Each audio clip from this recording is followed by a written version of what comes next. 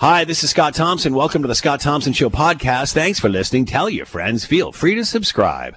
Coming up on today's show, will the province back Hamilton's bid for the Commonwealth Games, or do they have bigger fish to fry? The president has been discharged from hospital and said people shouldn't be afraid of COVID-19. Does he now know more than the doctors? We know what's happening with Thanksgiving. What about Halloween? How will COVID-19 affect that? It's all coming up on the Scott Thompson Show Podcast. Today on the Scott Thompson Show on 900 CHML. I'm Curtis Thompson, Scott's son. The President of the United States is out of the hospital. Thank goodness. That frees up his giant medical staff to treat everyone else infected in the White House. It's the Scott Thompson Home Show. Here's Scott Thompson. It's just like the flu. It's like the flu. You're in and out. All you have to do if you get it, and listen, folks, you all learn from Mr. Trump. All you got to do if you get it, you just jump in your helicopter, you fly to the nearest university hospital, whatever, wherever it is. We're all around. We're surrounded by some of the best hospitals, and they all got helipads. Just land there. Get your team of 16, 22 doctors, whatever it is. They'll pump you full of everything from bleach to experimental medication. And in 48 hours, you'll be up and walking around and saluting the helicopter as it flies off into the horizon. Huh? It's just that easy. Screw the mask stuff. Don't need that. Don't need any of that stuff. It's like the flu. All right, let's see. Good afternoon. It is 12:11. It is 900 CHML. And I should say it is great to see that the president is upright and retaining fluids and continuing on and has not fallen victim to this, what are we up to? 210,000 Americans have? All right. Feel free to weigh in on all of this. We would love to hear from you. It is 12:12. Did I say that already? The Scott Thompson Home Show, week number 30. Will Erskine back at the station, keeping us on the air.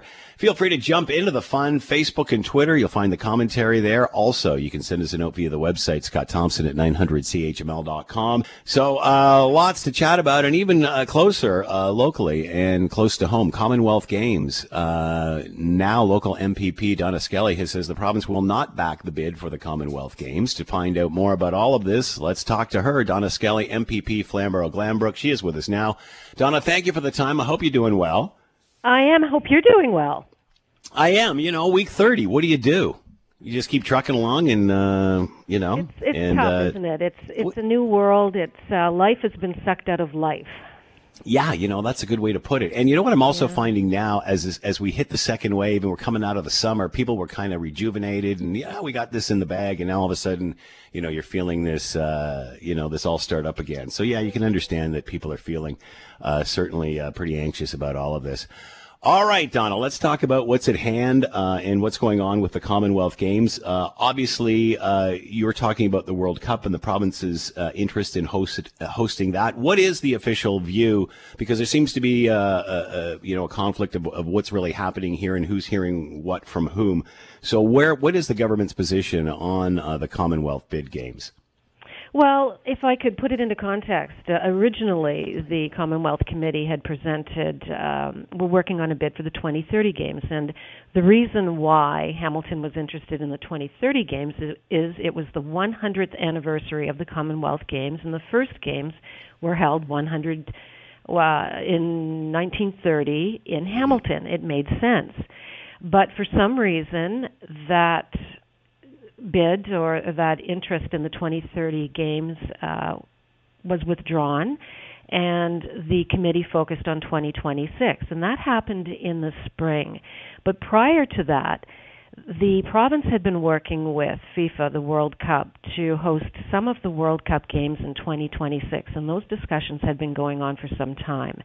And the FIFA World Cup games are arguably, if not certainly the second most celebrated sporting event in the world. I remember as a reporter going to local restaurants and social clubs and covering stories of people wearing their sweaters and supporting, their favorite team. It brought out a lot of people, and it's certainly one of the most watched events in the world. So When the committee decided to switch gears and go after the 2026 bid, they had already been given a letter of support by the province for the 2030 games. But now all of a sudden there's a conflict, and I'm not sure that the committee even bothered to look at or was concerned about the fact that there was now an attempt to ask the province to host two significant international events in one summer, post-pandemic. And it's not only a lot of money, but it was going to jeopardize the FIFA World Cup.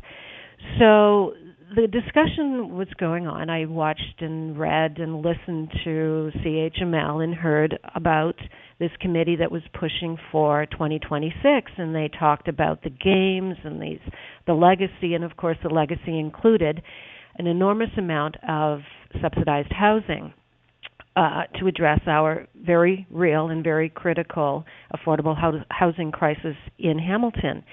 But there was never any real clarity around who was going to be paying for it. All I ever heard was it wasn't going to cost Hamilton taxpayers any money. Well, as a representative of the province, you know who then is going to be picking up the tab. And I wanted to sit down and ask them, what are you asking for? What is it that you want from the province? So for the first time, about a week ago, I met with Lou and PJ and a couple other people from my office, and I asked the Minister of Heritage's Chief of Staff and her Deputy Chief to attend the meeting, and we did. And it's the first time that the Ministry had spoken with the group about the 2026 Games. And there is no budget. There's still a lot of detail missing in the application, in this proposal. It will come in time, but it doesn't exist now. I've been here long enough. I've been a journalist long enough. I've been a politician in Hamilton long enough to know that sometimes things start taking on a life of their own, and there isn't always a clear path to how we're going to be paying for it. And I wanted to have that conversation. So we did. And I asked them about, is there an opportunity to perhaps look at the 2027 Games? The Olympics have been postponed for a year. Could we speak with the Commonwealth Games about 2027?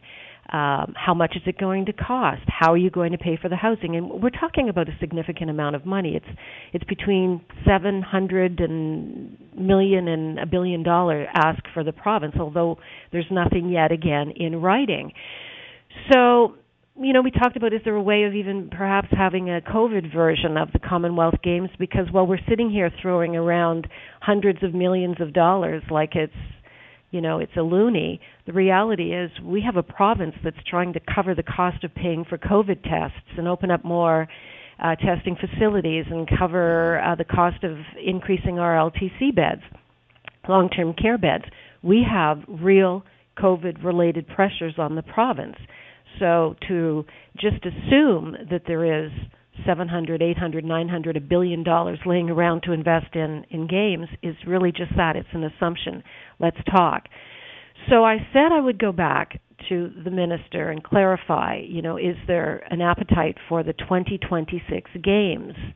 And she said there's an appetite for supporting 2027 and beyond, but it's too much pressure now, given the fact that we're already dealing and working with FIFA. We don't want to jeopardize that, and you're asking the province to absorb additional costs coming out of COVID-19 with the realities that has brought about, and support additional costs for two major international events in one summer from one budget. Additional costs for security, for capital expenditures, for operational expenditures. Those are real dollars, and they're hundreds of millions of dollars. That would absorb almost all of her budget, leaving anything else in the province, any other sporting event or cultural event or arts event, a concert, etc., fighting for the little amount of money that would be left in the budget. So the reality is 2026 is just not the way that the province feels we should go. They will and would support a bid that's 2027 and beyond, so the original 2030, or if they can work with the Commonwealth Games and say, look, the Olympics have been pushed ahead a year, why can't we push the Commonwealth Games ahead a year? So this was sort of the first consultation in regard to changing the year from 2030 to 2026. Yes, it was the very first with the ministry, with me, and I wanted to deal with it because, Scott, as you know, we've been around long enough. These things just keep getting talked about, and then I can see 6 months down the road, well, wait a minute here, why aren't you coming up with the money? Well, nobody ever asked for it.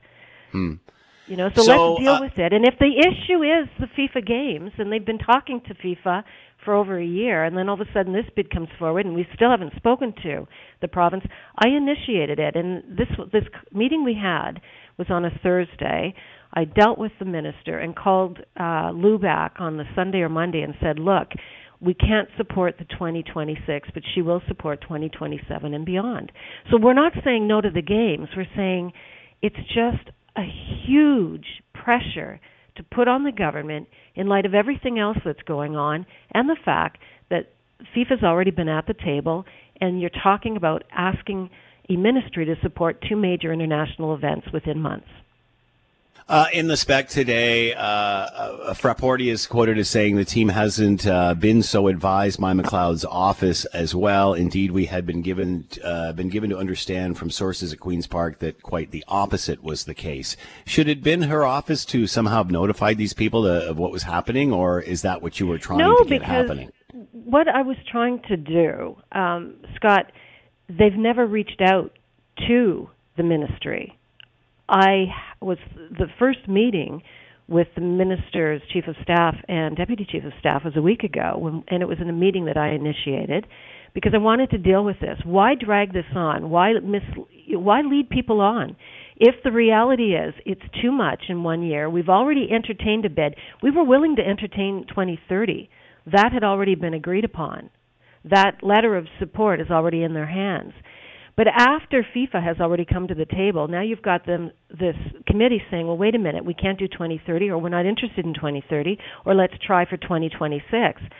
Well, that's fine, but did you even approach the province, which you're hoping will cover the bulk of the costs, whether or not that's even a possibility? And the reality is, it's not a good possibility because of the work that had already gone into securing the World Cup, which I think is a reasonable expectation. If you've got the two, one is in the works, one is just coming to the table, and one is one of the largest events in the world, I think it's reasonable to at least approach the ministry and say, could this possibly present a problem? But that conversation never happened. So all I'm trying to do is say, look, rather than misleading anybody or letting this drag on and on and on and sucking all the oxygen out of the room and forcing council to deal with, these big asks without any real meat on the bones, let's deal with it. And what is the big issue? Can we support both international events in 1 year? And the answer is no. It doesn't mean we're not supporting the games. We've already said we'll support 2030, which actually really fits if you want to look at why the city of Hamilton got involved in this in the first place. Yeah, exactly. But, that's why we were even considering the Commonwealth Games. But the Olympics have moved forward a year. If they really want and believe that this is something that the city should look at and will leave a legacy, a sports legacy or an affordable housing legacy, push it ahead a year. It gives them more time. It buys us more time to recover from COVID, and let's do a COVID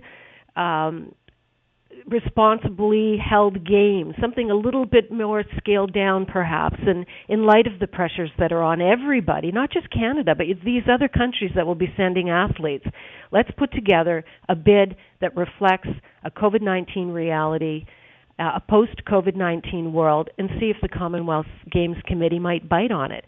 But Lou knew. I called him, so he was aware of it. The ministry did not call him, but he never ever reached out to the ministry. They're not going to reach out to someone who hadn't contacted them. But the reality is, I wanted to get this nipped in the bud, or let's just deal with it. Is it possible or isn't it possible? Rather than just going on and on and on and having all these conversations without any idea of whether this can actually fly. So if we give up the 2026 Commonwealth bid, do we get the LRT?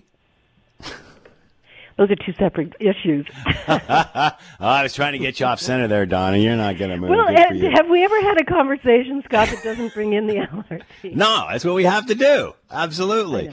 No, I hear what you're saying. So where do you think this is going? Where do you, getting back to the Commonwealth, where do you think, where's the solution here?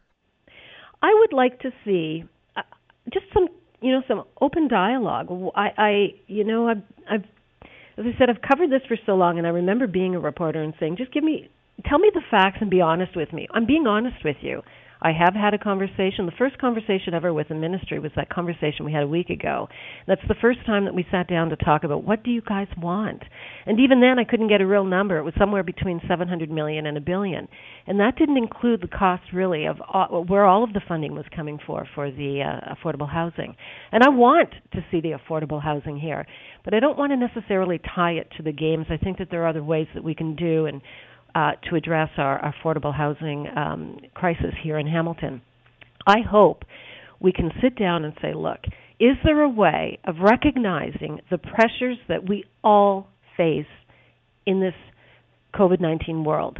Can we come up with, have a conversation perhaps with the Commonwealth Committee, bring someone from the ministry to be at the table so we have proper representation, and see if there's an opportunity to host games. I think the 2030 games are probably more appropriate for the city because of the history.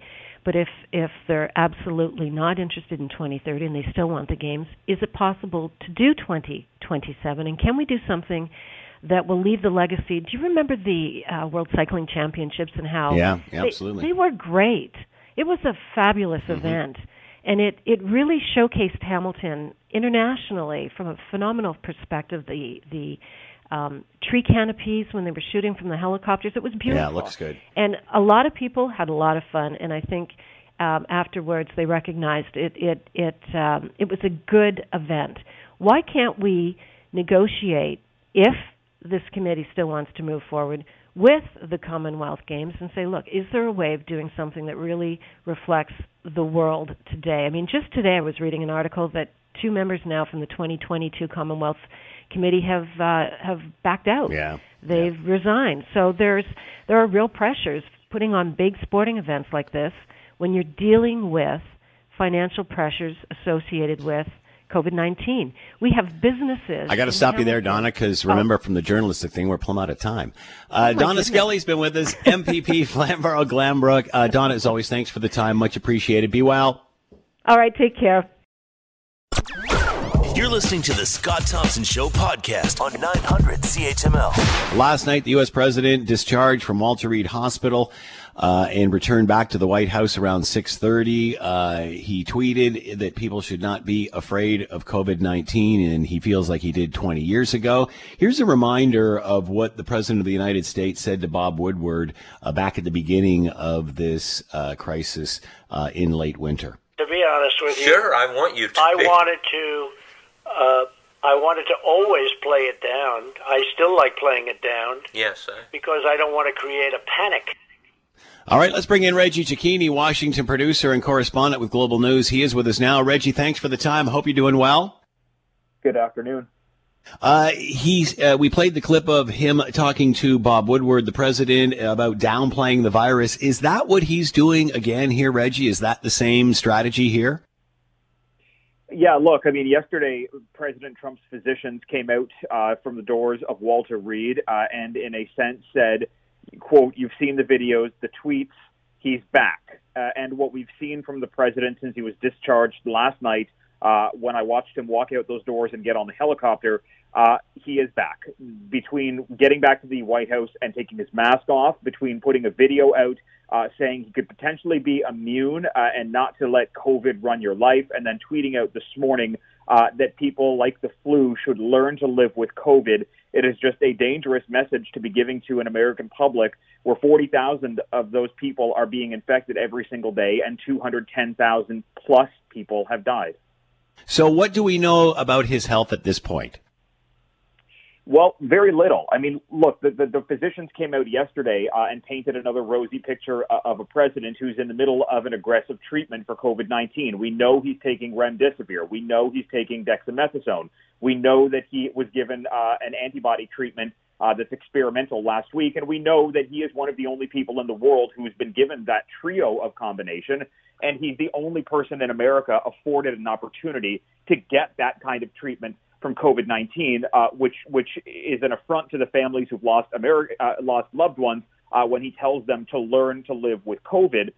Outside of that, we don't know what else is afflicting the president. They will not describe any information about the scans of the president's lungs, whether or not there's pneumonia there or whether there's been any kind of inflammatory damage from when the initial onset came. And it is creating a transparency crisis for an administration that is trying to say that, A, America is rounding the curve, and that, B, the president is back to his full self, despite the fact that he is currently in the White House as a COVID-positive patient on steroids. So does that mean he is obviously at least quarantined for the next 14 days? And how concerned are doctors about a rebound? They say the 5 to 7 day period is very crucial. There are a number of open questions here for how things are going to go down the road. Number one, the president has been told, the CDC guidelines say 14 days of isolation in the United States upon contraction of COVID-19. The president is going to be inside of a building that acts as both a residence and a workplace and is staffed with hundreds of people at all times, both in the executive residence and in the executive office. And he is going to be upstairs, in rooms that have been turned into a makeshift Oval Office on the same floor that his wife is isolating after contracting COVID-19 and on the same floor that his teenage son also lives on. But it's impossible to know if the White House will be able to keep the president from walking downstairs into the Oval Office. And this comes at a time when there are problems with an outbreak of COVID-19 throughout the White House and a lack of transparency on when the president's last negative test was, meaning it's possible that we could be far beyond day 5 or 6 from the positive test announced last week, that there's a chance he could have been positive and transmitting for days because they won't say when that last test was. And what about concern of a rebound? They say that initially a patient may come around, but then 5 to 7 days, things start to act up. And many thought he would stay in the hospital until that period had passed. Is there any concern of that, about a rebound of some sort? Well, look, it's an unpredictable virus, as medical experts and as epidemiologists have been telling us for months now, from the beginning of this pandemic, and it is hard to say whether or not the president is going to be the one that fully recovers, is going to have complications from his recovery, or potentially worse. And the fact that the president discharged himself, we heard yesterday from Mark Meadows, the chief of staff, that the president was a part of the conversation for having him discharged from hospital. That was the president. That was wording to say that the president was the one pulling the strings and leaving hospital in the middle of treatment. Will he rebound? It's unknown. We don't know how this virus works its way around, but we do know that he's a COVID positive patient inside a building where there are 13 or 14 people that have been infected with the virus. And there's news out right now that Pentagon leadership is being forced to quarantine following exposure in the Department of Defense's building. So this is widespread across the country, across the federal government, and President Trump being in the White House does not make things any easier. So now that he is back at the White House, and again, still positive, so still supposed to be under quarantine, should he or will he be meeting with other staff members at this time? Should he not be isolated for that period, or will he be having meetings? Personal meetings. It's impossible to know what the president is going to do. This is somebody that the White House and chief of staff have had a hard time controlling.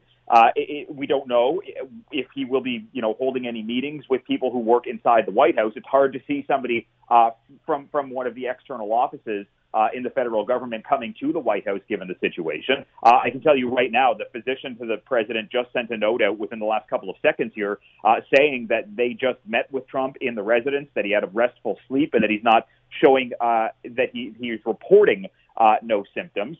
And this, again, raises questions to the doctor's own physician's team, because they're simply saying that he's reporting no symptoms.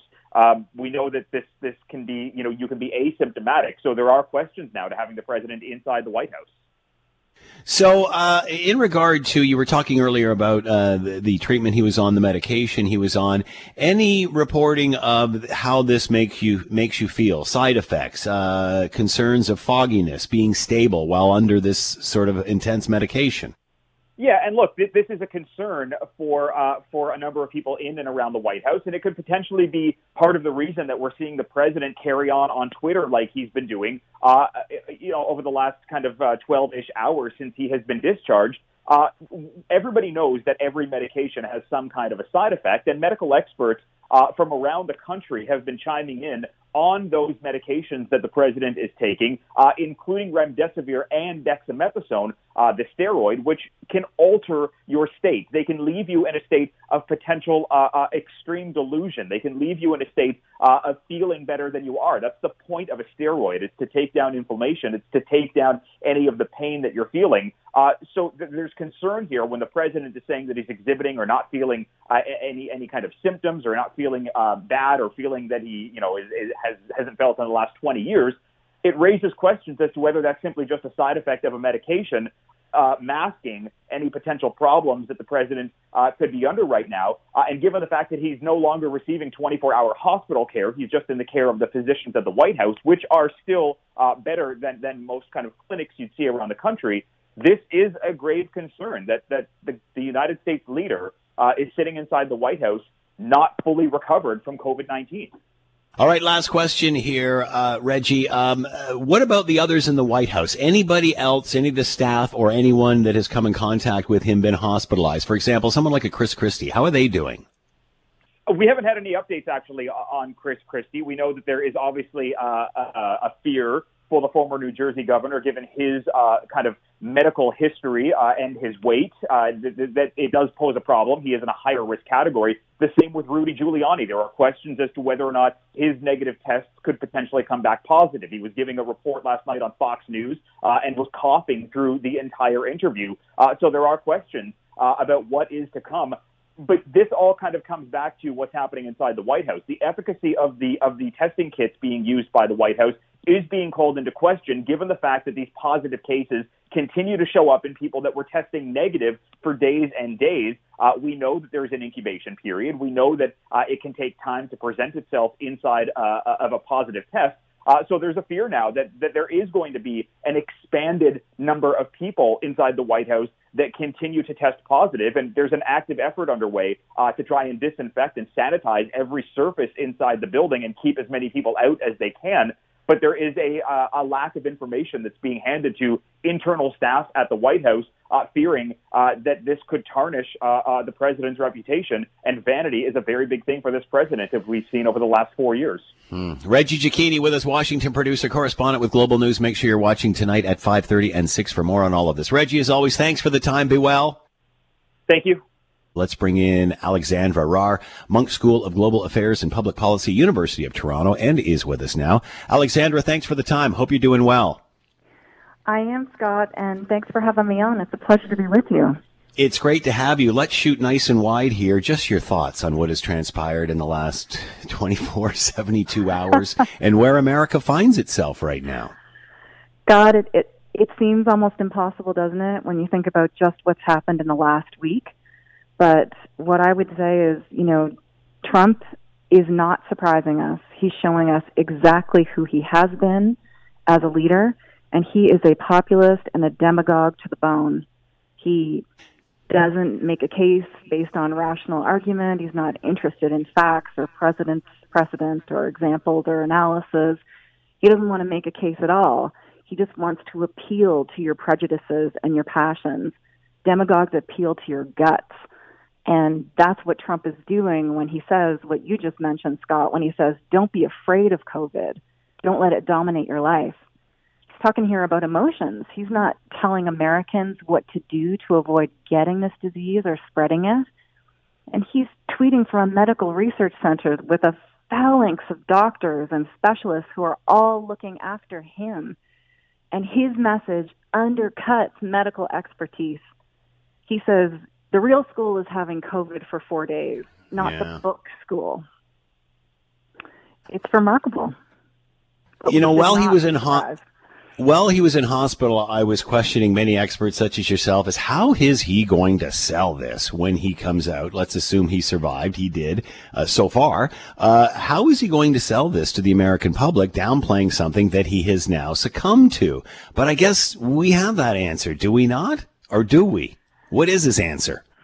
Look, I think that's a great question. And I think part of what we're seeing is he's going to give us the story of himself as a medical marvel, right? He's going to say, again, he's going to tell us the story about how he is an exception. He is medically extraordinary. He has a remarkable kind of immunity. This is the story he tells about himself all the time, right? That he is the singular exception, that he is the outlier. And when he tells that story, he always erases all of the enormous structural advantages that have gotten him here. So he talks about his wealth, but he doesn't talk about the huge amount of money he inherited from his dad.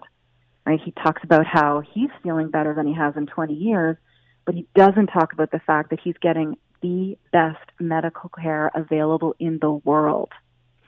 So, Trump always sees himself as an exception, and I don't think this is going to be any different.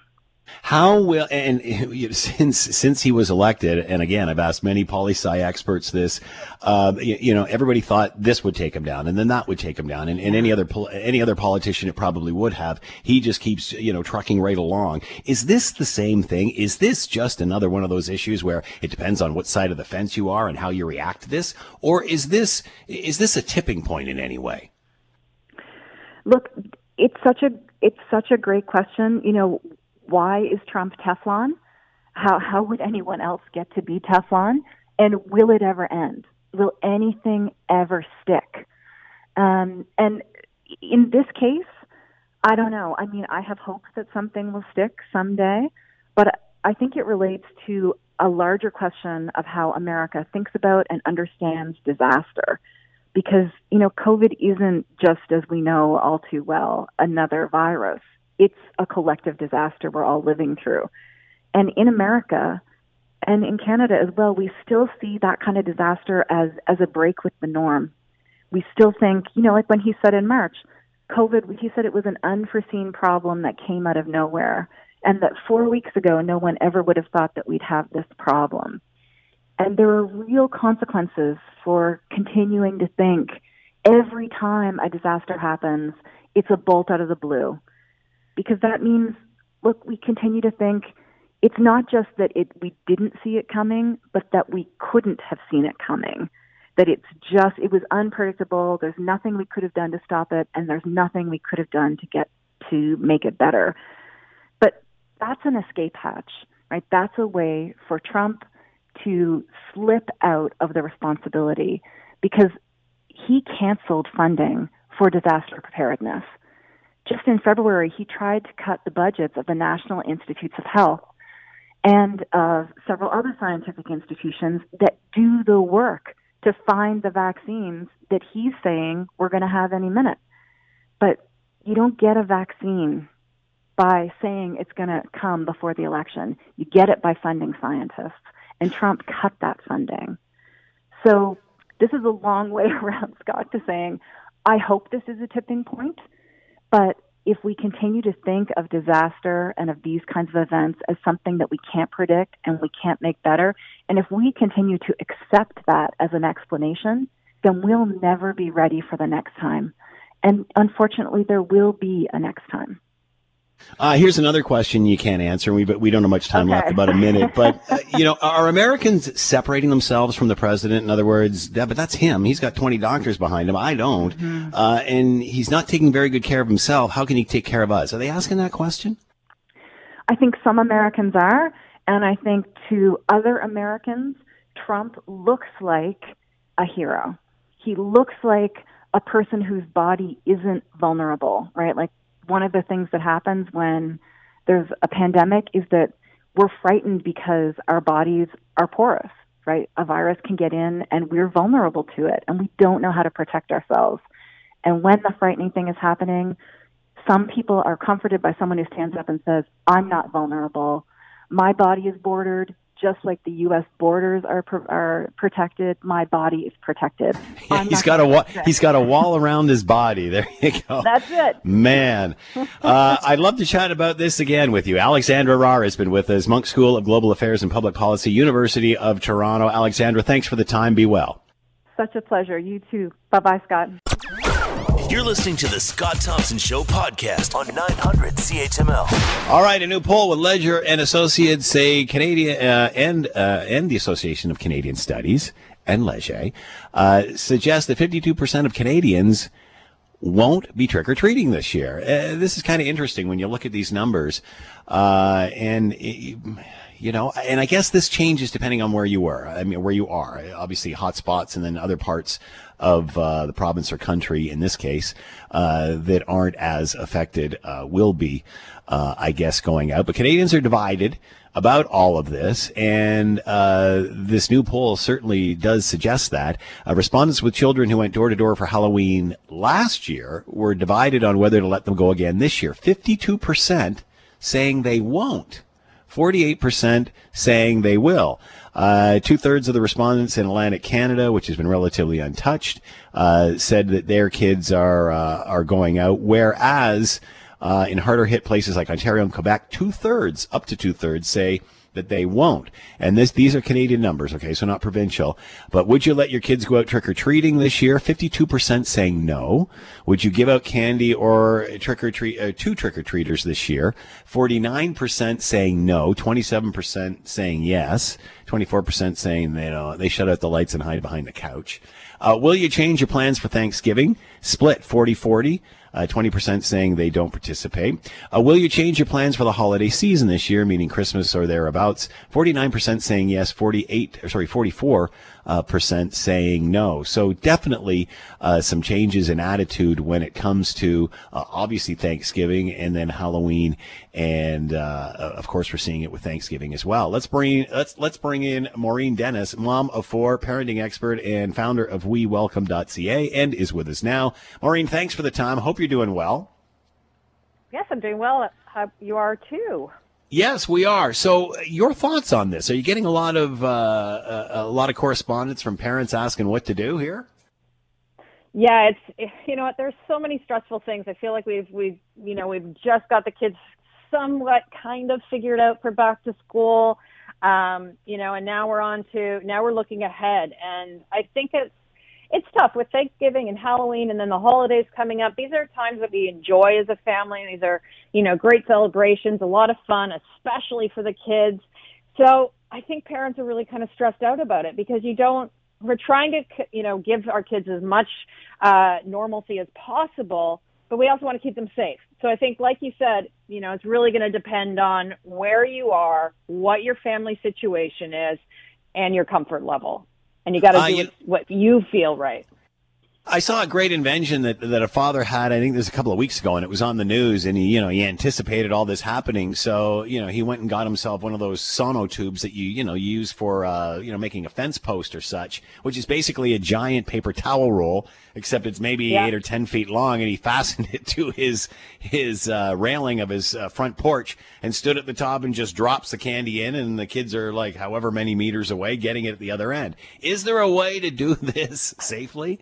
I saw that. I think that's brilliant. I think that's creative. I think that is what some people are trying to figure out what to do. I heard of another one where they were going to put little bags of candy on sticks and stick those all in their lawn. And then kids could come by and just take a bag of candy. I think there's going to be a lot of things done that way. I think a lot of people are looking for sort of lower risk activities. Maybe they'll be just, carving pumpkins, maybe doing small gatherings where they can with people maybe already in their bubble or in their cohorts from school. Everybody's kind of got a little bit different thing going on. Maybe doing some, virtual Halloween costume contests, maybe more scavenger hunty where you're going from not house to house to people you don't know, but maybe going around to people that you do know so that, you can keep it that way. I've heard people say that they're still going to do regular Halloween, but they're going to keep, they're going to do it with masks, which ironically, good Halloween mask. Yeah, I guess you can decorate your own mask now. Yeah, exactly. It's actually funny because you were never allowed to wear a mask on Halloween to school, and now kids have to wear masks to school. So there you go. Well, that was over the eyes. You can wear anything over the nose and the mouth. You just can't have it obstructing your eyes, I guess. The rules are changing. Fair enough. but they're saying they're going to go. They're still going to do it. They're going to do it with a mask. They're going to do it with hand sanitizer, and then the candy's going to come home and the candy's going to sit. I think as parents, we always kind of go through the candy anyway before the kids, can get to it. And so maybe it like everything this year, it looks a little different. It was interesting. The BC Medical Officer of Health, Bonnie Henry, was speaking about this a couple of weeks ago, and she was leaning towards, they got to get out. You're outside. It's not like you're inside, and was sort of leaning towards, giving this the okay. I think she pretty much did, although that may have changed since then for British Columbia. Will we all be all sitting there waiting for the politicians to decide whether Halloween's on again or Halloween's off this year, or are parents and everybody going to evaluate their own situation and just try to figure out a way to do it? Yeah, I think it's a little bit of both, to be honest. I mean, if it comes down and it says that you're not allowed to do trick-or-treating in your area, then, you're not allowed. But I think that, there's a variety of what different parents are deciding to do for a lot of things. There are kids who are doing virtual school, and they're at home and they have, immune compromised family members or higher risk family members. And they really are going to have to think of something different, because in their house, that's just not a safe activity. But then there are other families who, are going to probably look at it and say, okay, how can we do this in a smart way? Possibly regardless of what, their neighbors are doing. So yeah, it's a tough one. I think that people want to, like I said, want to give their kids as much of a normal experience as possible day to day. And this is something kids really look forward to. But at the end of the day, I think if kids get dressed up and have some fun and there's candy involved, however that looks, hopefully it's just for this year. That's a good point. As long as you bring in a couple of elements that make it fun, the candy and the costume, there's lots of ways to do this. How worried are you, here. It's Maureen? About the candy, right? Yeah, exactly. You could just actually open the box and, you'd probably be fine. Anyway, how concerned are you, Maureen, about this, especially at this stage? We're 30 weeks in, obviously into entering a second wave. How worried are you about kids' mental health? That's a huge one. And that's why I really think that parents have to look at, how important is this to your kid individually? Traditionally my kids, they do sort of group costumes with other friends. And, we're thinking, okay, well, does that mean that we're going, it's just tricky. It's tricky from all different sides, because you will want to be able to give them the experience, but we also have to keep them safe. So I think that if your kid is really, really excited about it, then talk to them about, what parts of it are they really excited about? Is it doing it with friends? Is it the candy? Is it the costume? Is it going door to door? I've got a couple, I have 4 kids, so I've got a couple who absolutely love it. This is a huge holiday for them. And I've got 2 who really just, honestly, I could hand them a baggie of candy and we could watch a scary movie, and they would be more than happy not to have to walk door to door to earn it. It always seems to rain on Halloween for us, so probably that's why my youngest is not so keen on the holiday. So, do you think we're going to see, and I've done this for years, man, the house it's more decorated at Halloween than I think it is at Christmas. Are we going to see less of that this year? I'm thinking, do I bother doing that? But again, as you just mentioned, kids will still like to see it, even if they don't come Absolutely. up and knock on the door. I think go more nuts. Yeah, go more nuts than even you usually do, because it brings, I've started to see, giant pumpkin inflatables pop up and the giant spiders already. And I think, you know what, that's part of the experience, and that we can safely do. We can decorate our houses and our yards. Kids can go for a walk or a bike ride or even a drive around and see the decorations. I mean, that's a safe way of experiencing Halloween that's fun for everyone. So yeah, go for it. Do we need some sort of template on how to do this? You stand at the top step and just lob the candy to the kids. Like you said, there's some situations where you can drop it down a tube or put it on the lawn, but should we, or do you think as we get closer to Halloween, there'll be some sort of template on how we do this? Well, there are some, on the CDC website, there are some suggestions on, lower risk activities and moderate and then higher risk activities. So I think, you're going to have to do what you're comfortable with. I think you'll start to see some guidelines come out regionally or locally, because obviously if you're in a higher, an area where the cases are getting, the ratios are getting higher and higher, then you might want to reconsider, going door to door. Whereas if you're, in an area that has, very little, then you might feel safer. It really depends on what you're comfortable with. And I'm sure that there will be some guidelines, but I don't think it's going to be everybody must put candy on the lawn or everybody. I mean, you can kind of do what you want now anyway. Sometimes you just go up in a can. It's the honor system anyway. So, Yeah. Let's remind those teenagers. So what advice? Take it all. That's right. What advice do you have for parents who are feeling a little anxious about all this? Yeah, I mean, I just had a Zoom call with a lot of my girlfriends, and we've got a wide variety of ages of people, and we have very different families, and some are pretty much locked down due to their own personal preferences, but also their situations with who is in their family. And then there are others who are living life pretty much as normal, but with a mask and hand sanitizer. So I think we're going to see that range.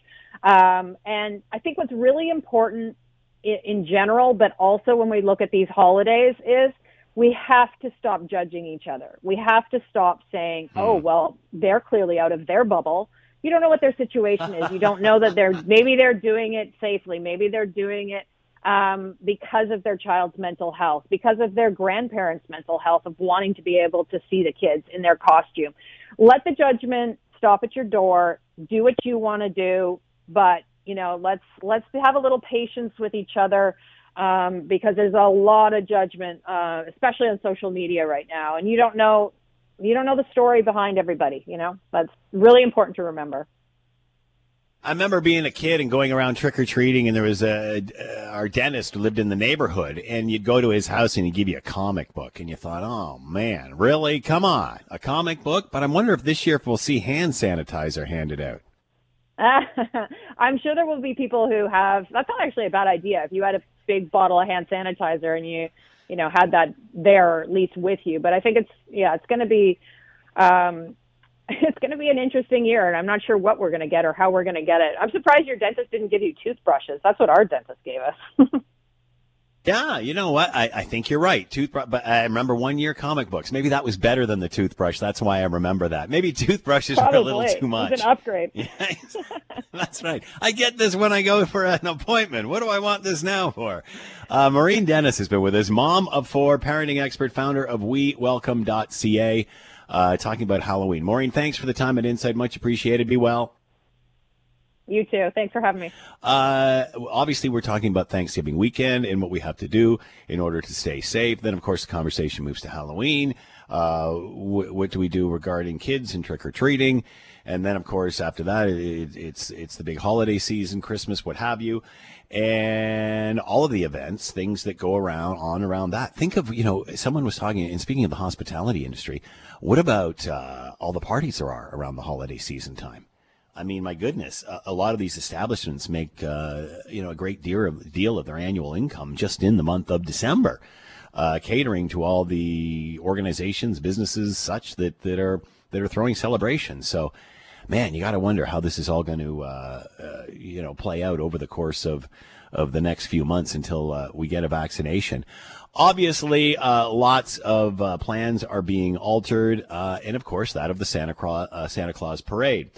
Toronto will broadcast theirs in the evening. Moncton, New Brunswick, this is kind of interesting. They're doing a stationary parade, and people are walking past it at a safe social distance. So, my goodness, I guess we're, when life gives you lemon, you do what you can with it. But the majority of these parades, which go on in every community across the land, have been canceled, and Hamilton is no different. Let's bring in Doug Hobson, chair of the Hamilton Santa Claus Parade Committee, and he is with us now. Doug, thanks for the time. I hope you're doing well. I am. Thank you very much for inviting me.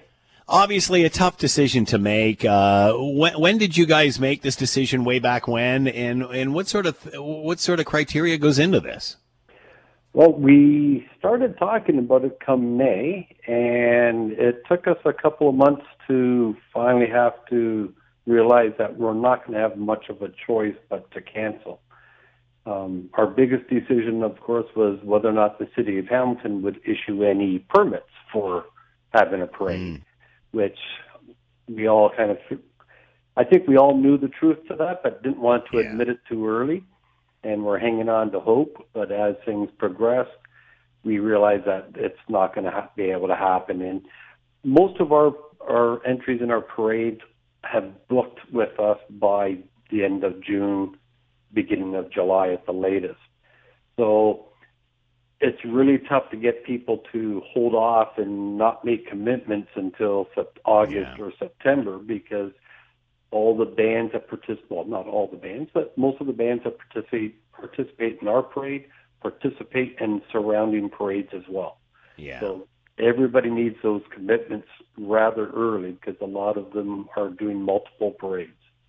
And again, with what's happening with the pandemic, you can see how that's becoming more and more impossible just as time goes by. So what does this mean for the following year, Doug? Does this set you back? Is it full steam ahead for the following year? What does this do to the organization and the finances of the parade, missing a year like this and then just hoping for next? We're going to be okay financial-wise. We didn't have to commit a whole lot of finances prior to the parade. So in that regard, we're going to feel a sting like everybody else is, just on monthly costs that evolve for maintenance and such. But we're focusing on next year's parade. We're crossing our fingers that next year goes through, and we are hoping to make next year's parade that much better, try to concentrate on hitting it really hard and making up for the missed year of this year. This is the first time in our committee's history that we've had to cancel our parade. Yeah, that is something. I can't think of that either. And you have to hope, Doug, that with missing it for a year, next year will be, you know what, we've been taking that for granted. We're gonna take advantage and get out and see it next year. So hopefully next year we'll get lots out for it. Right, and there's a couple other things going on next year. I mean, if everything goes through, we're supposed to have the Great Cut next year too. Mm-hmm. So hopefully we can work off each other's excitement and get that much more interest going. There you go. Doug Hobson's been with us, chair of the Hamilton Santa Claus Parade Committee. Obviously, this year's edition canceled due to COVID-19. But again, extra emphasis on making it extra special next year. Doug, thanks for the time and insight. Good luck with next year. Thank you very much. Take care. The Scott Thompson Show, weekdays from noon to 3 on 900 CHML. This is the Scott Thompson Podcast, available on Apple Podcast and Google Podcast, or wherever you get yours. And don't forget to subscribe, rate, and review so you don't miss a thing. I'm Scott Thompson, and thanks for listening.